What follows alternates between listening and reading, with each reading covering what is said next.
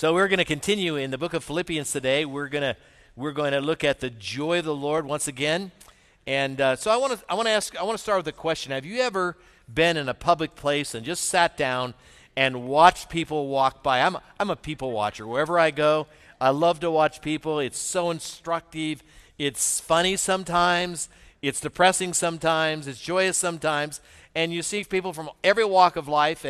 And so when I'm in an airport or at a sporting event or wherever I'm at, I'm always watching people. And what I've discovered about people is a lot of people seem like in the culture that we live today have heavy hearts. They walk around feeling like or looking like that somebody just important died or something grave has happened in their life. And so you even see this among people who follow Christ.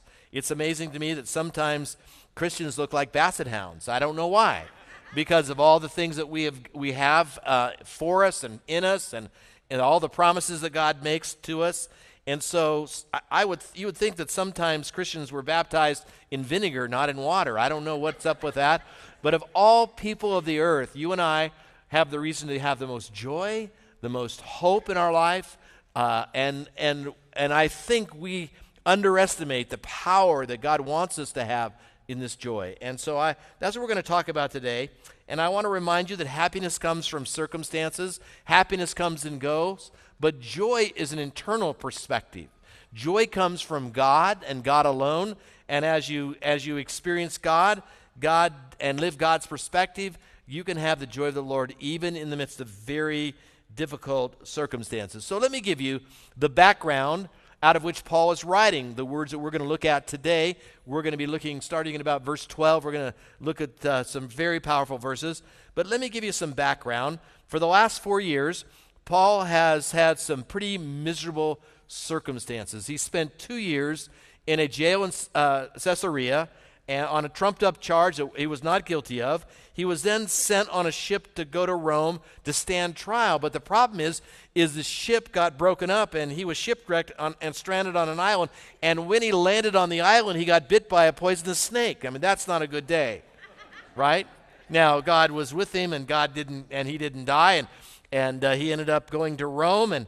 And then when he got to Rome, he was chained. He was imprisoned, and he was chained to a Roman soldier for 24 hours a day.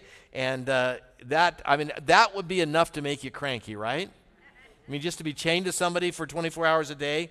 And of all people, he had the right to probably be cranky.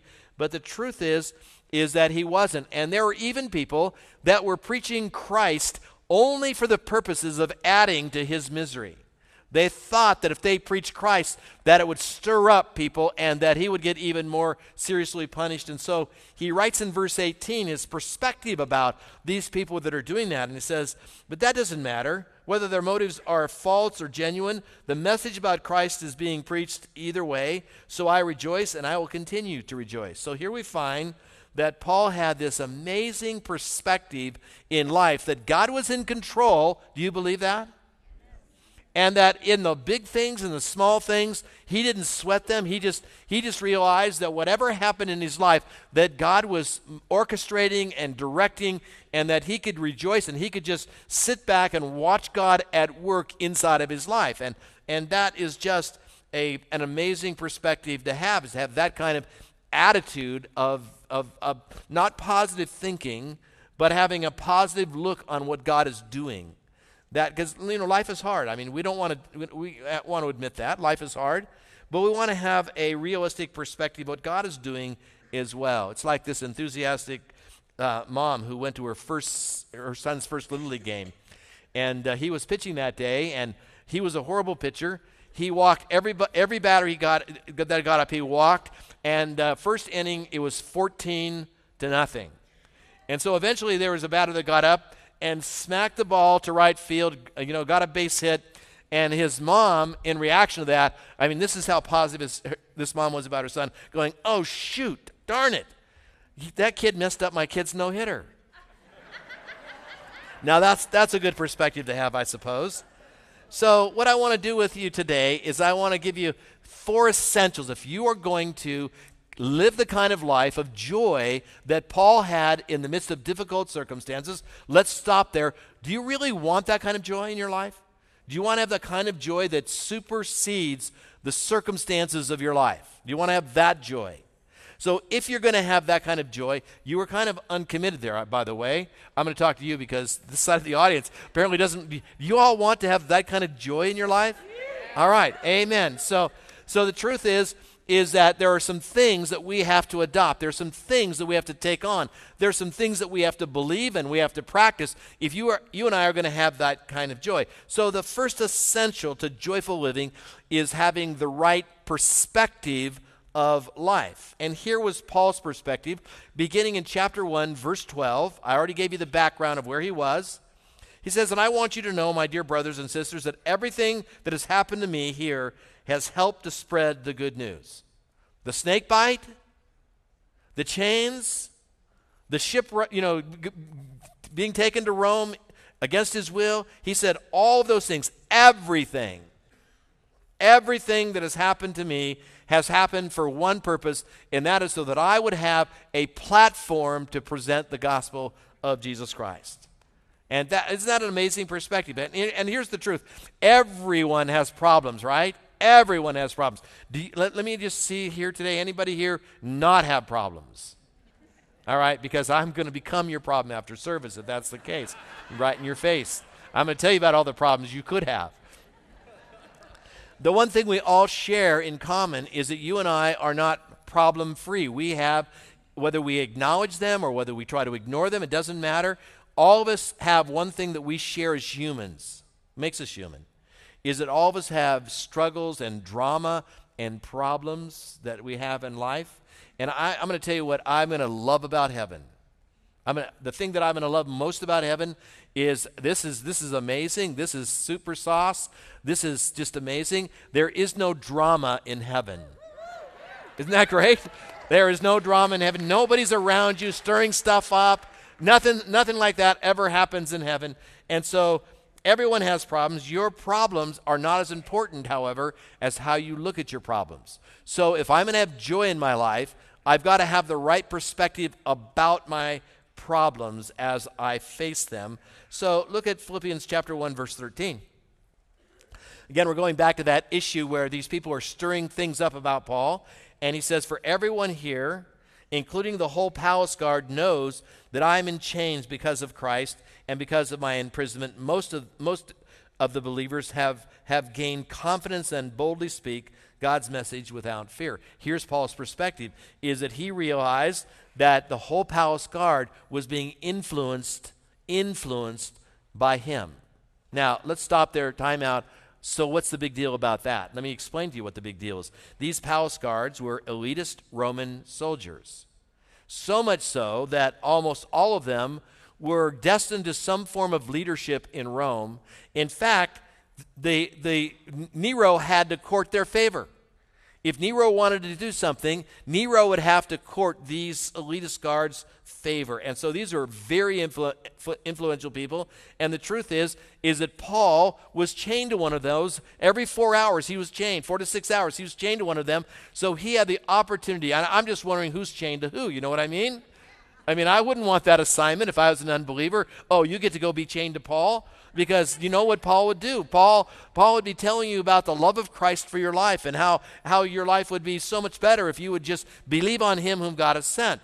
And so here we have Paul's perspective of knowing that even in the midst of this difficult circumstance, in the midst of his problems, that God was using him to influence a nation. Paul was living out what he penned to the Romans later on in this book, the book of Romans. And he says, "And we know that God has causes everything to work together for the good of those who love God and are called according to his purpose." He's living out that verse of Scripture right in front of our eyes. And here's what I learned is that every problem that I have, God has a purpose for. God has a purpose behind every one of my problems. Every one. And so the issue is, as I think about this, I shouldn't be asking, when I have a problem, I shouldn't be asking, why? Why, God? Have you ever asked God why? I'm going to tell you why. None of your business.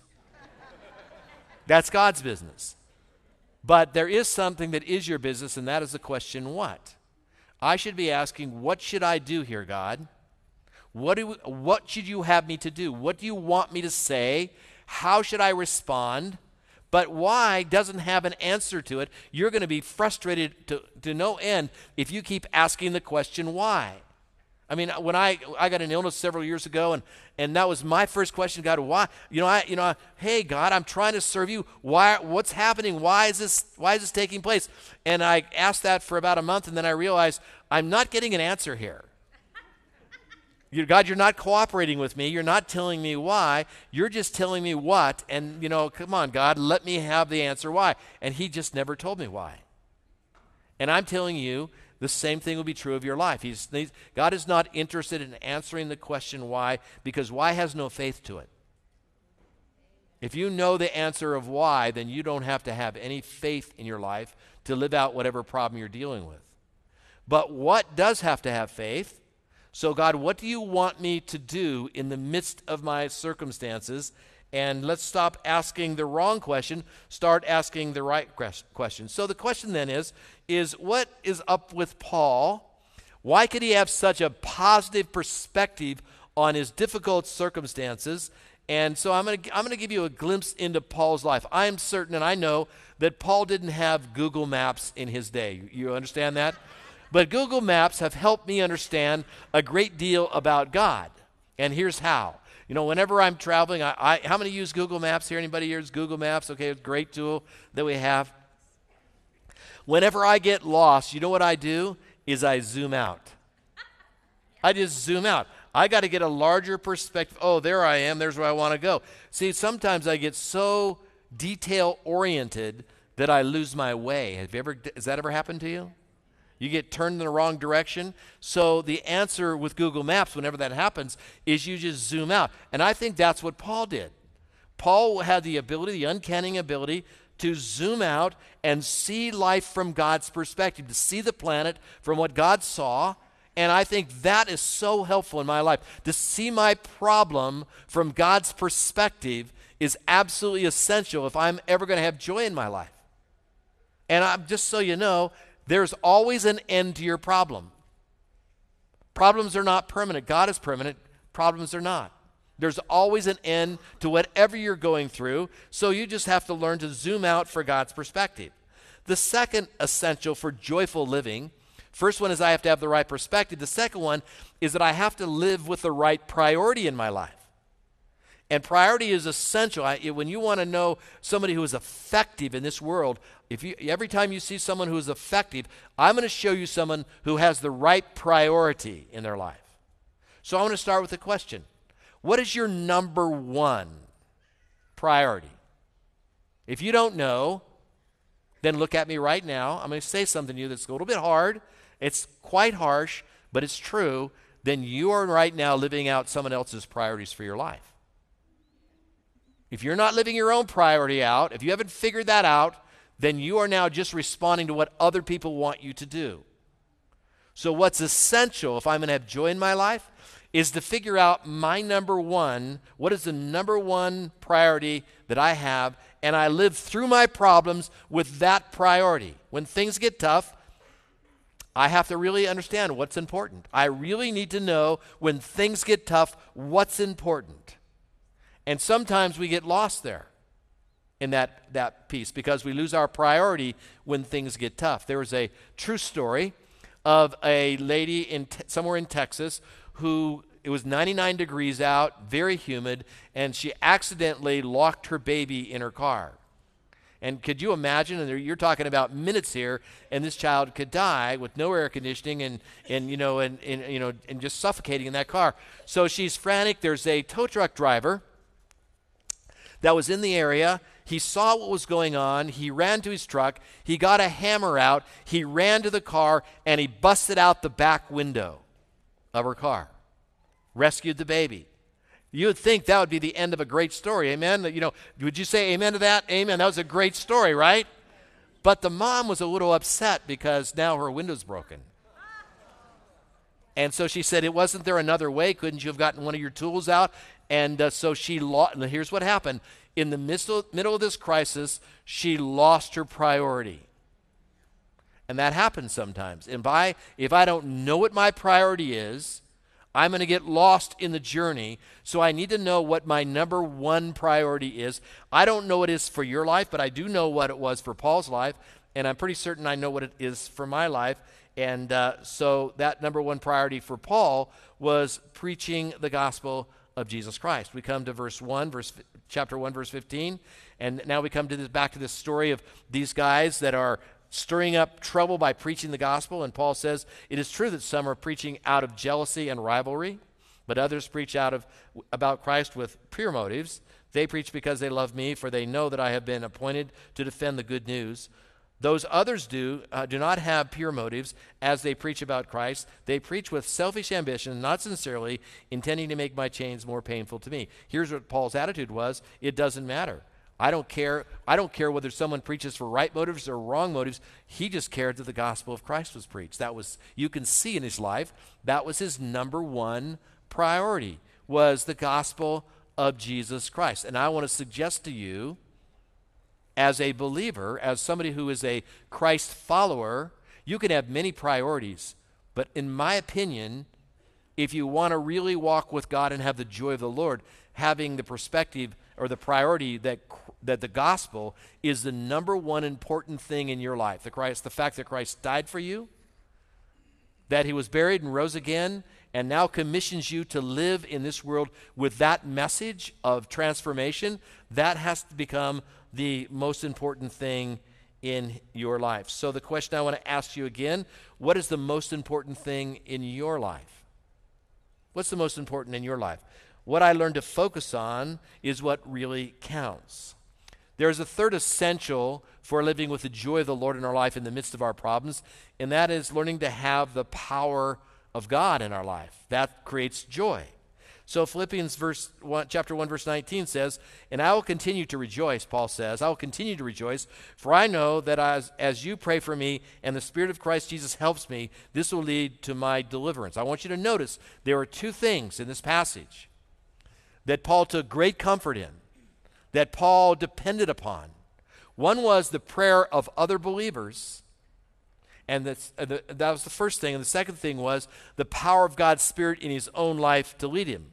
For I fully expect and hope that I will never be ashamed, but that I will continue to be bold for Christ as I have been in the past. I trust that my life will bring honor to Christ, whether I live or I die. You see, Paul wasn't as concerned about whether he was going to be released as whether he was going to be faithful. He wanted to be faithful. You see that? His number one priority was to be faithful, not to be released from prison. That's pretty instructive for us. Life can wear you out. I mean, you can get worn down by life, but Paul wasn't worn down because he had the right perspective. Pollster came by the other day to take a poll in my door, and he asked me a few questions. Then he yelled at me. He says, "What do you mean undecided? All I asked was, where do you live?" And, that's kind of how life is, right? Took some of you a minute to get that. But here's what I've discovered about life in just the 29 years that I've lived here. Life seems to be one problem after another. It seems like I just conquer one problem and I just get around the corner and there's this big truck running right towards me. Does anybody else have that experience? It seems like it's one problem after another, and the fact is that I will lose joy unless I have an understanding of where my power comes from and where I can get strength from. And so Paul had two things. One is the prayer of others, and the other was the help of God's Spirit in his life. Those two things will result in hope. When you have other people praying for you and you have the power of the Spirit in your own life, those things always result in having hope. And the truth is that hope is the most essential thing, the most essential commodity that we have. When you lose hope, it's game over. Cornell University did a study of 25,000 POWs in World War II, and this is what they discovered. They found that people can handle anything that comes their way if they have hope. Where does hope come from? It comes from the power of the Spirit in your own life, and it comes from being surrounded in a community of believers that are praying for you. That's why, listen to me carefully, that's why Christianity is more than showing up to church. It's community. It's family. It's living in a family, the family of God. It's living in close contact with other believers who are praying for you. But for just a few minutes, I want to talk about prayer. Before I talk about prayer, I want to say this simply straight out. I can handle anything if I have people praying for me and if I'm depending upon the Holy Spirit. I can handle anything if I have those two things. So I want to talk about prayer for just a minute because I believe that the American church misunderstands the purpose of prayer. So you got to smile at me for a minute here because I'm going to tell you some hard things about prayer. Prayer, as I see prayer and as I've experienced answered prayer, isn't about wins and losses. It's not about, Lord, here's the list of wins for my life. And if you'll just answer these things, then my life is going to be great and I can be joyous in the midst of my life, in the midst of these wins. It's not about wins and losses. I'm reminded of the story of this Cub Scout who had a project to build one of those, boxcar, those little miniature boxcars for racing, how they do. And he brought the block of wood home, and his dad said, I don't know how to do that. Talk to your mother. So he took the block of wood to his mother. His mother said, I don't know how to do that, but I'll try. And so they built this boxcar, and it was race day. They showed up to it. Admittedly, by mom and the boy, it wasn't a very fancy car. It wasn't very pretty, and so it was kind of wobbly. So the race was about ready to start, and this Cub Scout raised his hand to the Cub Scout master and said, "Hey, could I just pray? Time out. Could I just pray?" And so the Cub Scout master said, I guess. I don't know. Go ahead. And so he didn't pray out loud. He just bowed his head and he prayed. And he raised his head back up. And so they started the race. And there was a series of races. And he won. His car made it to the finals. He won to the finals. And so it was down to his car against one other car. And so they let these things go. And right at the last second, the other car, his competitor, sped past his car, and he lost. And he jumps up and he shouts at the top of his lung, hooray, something like that. And so the Cub Scout master was a little confused because the kid lost, and he didn't know why he was celebrating so hard. And so he walks up to him and said, so, didn't you pray to win? And the little boy said, no, I didn't pray to win. I just prayed that I wouldn't cry if I lost. Right? And maybe that's a good prayer for you, right? Because prayer isn't about wins and losses. It's about the character of God in you. It's about the honor of Christ in you. It's about the power of hope inside of you. And maybe, here's the thing. John the Baptist, in the center of God's will, got his head cut off. He got his, people say, it's safe to be in the center of God's will. I've heard preachers say that, and I'm thinking, really? I don't think John would say that if he were here today. Got his head cut off, being right in the center of God's will. And I'm just simply saying, maybe his prayer is just don't make me cry. You know what I mean? Maybe that's a great prayer for us, is that God, give me the character that I need to face this problem in my life with grace and glory and honor to your name. Maybe that is how I should learn how to pray. Prayer is not about necessarily wins and losses. God gives us answers to prayer in wins, but sometimes his answer is no, and sometimes his answer is wait.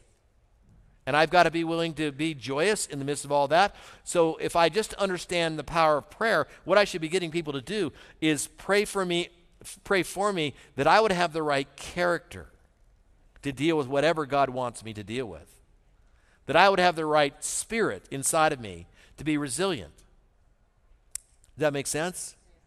So prayer is about character, it's about intimacy, it's about your relationship with God. Those are the most important things about prayer. It's not about all the answers. Do you get that?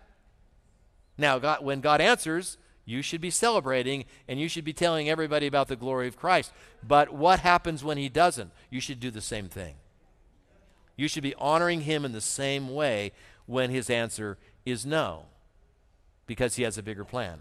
The fourth essential for joyous living is a purpose beyond myself. I've got to learn to live with a purpose beyond myself. This purpose can't have me at the center. My purpose can't be focused around me. Philippians chapter 1, verse 21 says, this is Paul writing, he says, for me, living means living for Christ, and dying is even better. For me, to live is Christ, to die is gain. That's what he's saying.